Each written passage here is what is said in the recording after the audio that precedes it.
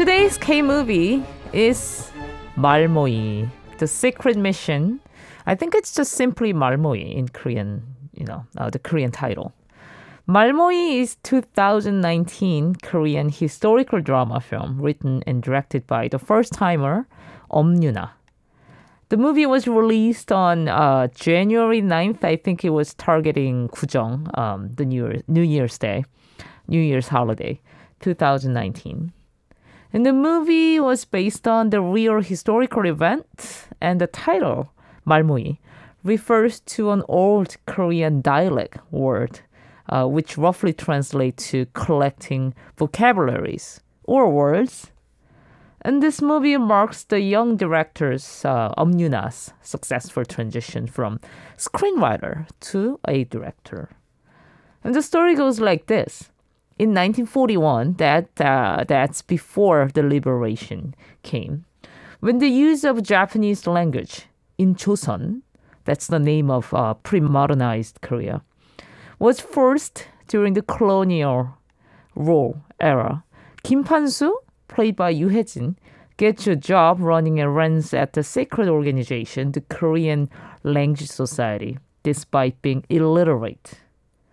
After learning to read and write Korean by chance, Pan-soo sees the dedication and passion of Jung-hwan, played by Yoon Kye-sang, and other members in the society, in writing the 16,000 Korean language manuscripts. And gradually, Pan-soo realizes that recording and preserving the Korean language is a crucial means to obtaining independence.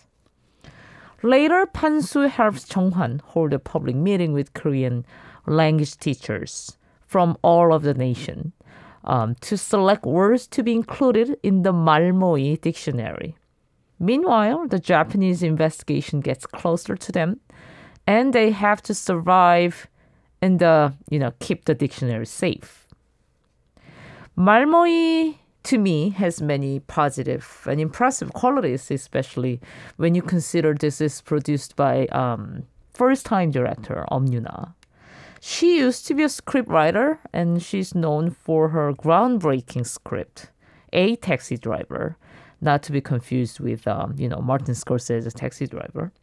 A Taxi Driver, that came out in 2017, presents a story about Gwangju Democratic Movement through a point of view from a taxi driver who happens to be bypassing Gwangju when the massacre takes place.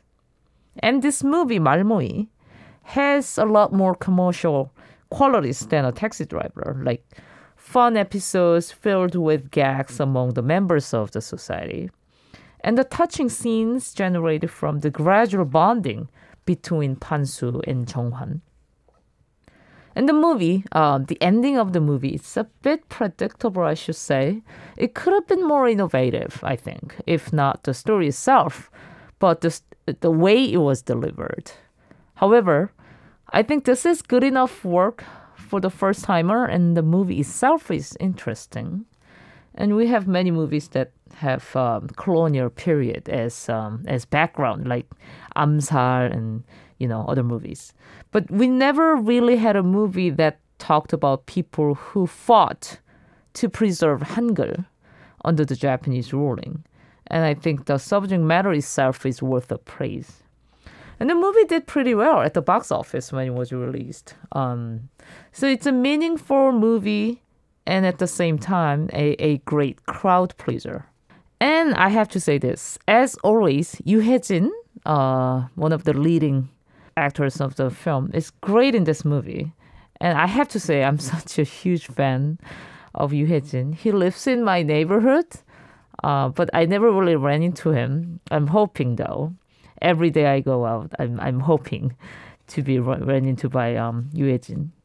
He's really good at playing this kind of small hero, and a ordinary person becoming this life savior for people. And as a child, Yoo Hae-jin, he begged to be sent to an art school, but his family was so poor and conservative. So in his junior year in high school, Yoo Hae-jin joined an acting troupe. In the beginning, he ran errands for the other actors and try to copy what they did from a distance, but Yoo Hae-jin slowly began to learn how to act on stage.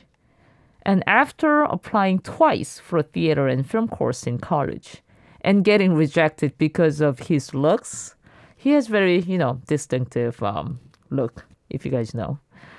Yoo Hae-jin majored in fashion design instead. That's pretty surprising. He majored in fashion. But acting remained his passion, and he concentrated on his theater work rather than his fashion subjects, barely graduating. And due to a special selection process for college graduates based solely on their grades, Yoo was finally accepted to the theater department of the Seoul Institute of the Arts, 서울예술대학교. Yoo Hae-jin then began doing bit roles in films, graduating to support roles where he acquired a reputation as a scene stealer. Despite a short screen time, his performances made a strong impression on audiences and critics. And as Korean films became more diverse in terms of genre, Yoo Hae-jin found opportunities in increasingly weighty roles, and now he has become a bona fide marquee name in the box office. He has since established himself as one of the top actors in the country, notably in King and the Clown, 왕의 남자, directed by Lee Junik, Small-Time Rivals, 전우치, The Taoist Wizard, Moss, Ikki, The Unjust, The Pirates, 해적, The Classified File, Minority Opinion, Veteran, and Public Enemy, and its sequels. 2017 was a successful year for him. He had roles in 3 high-grossing films, including Confidential Assignment, A Taxi Driver, we just talked about, and 1987, When the Day Comes. Especially A Taxi Driver gave him a Best Supporting Actor award at the Korean Association of Film Critics Awards and a nomination at the Asian Film Awards. Later, Yoo Hae-jin began to take up lead roles. His leading starring film, Lucky, gained 5 million audiences. He next starred in family comedy, Love Plus Sling, and Intimate Strangers, a remake of the Italian comedy film, Perfect Strangers. And recently, not really recently, 2 years ago maybe, he has also appeared as a regular cast member with Cha Seung-won, another leading actor of Korea, in the successful reality shows 3 Meals a Day, 삼시세끼. And Yoon Kye-sang, who's a co-star of this film, is also great. I think he became a really good actor. I mean, I didn't know for sure when he was transitioning from singer to actor, but he truly demonstrated his talent for acting, I think.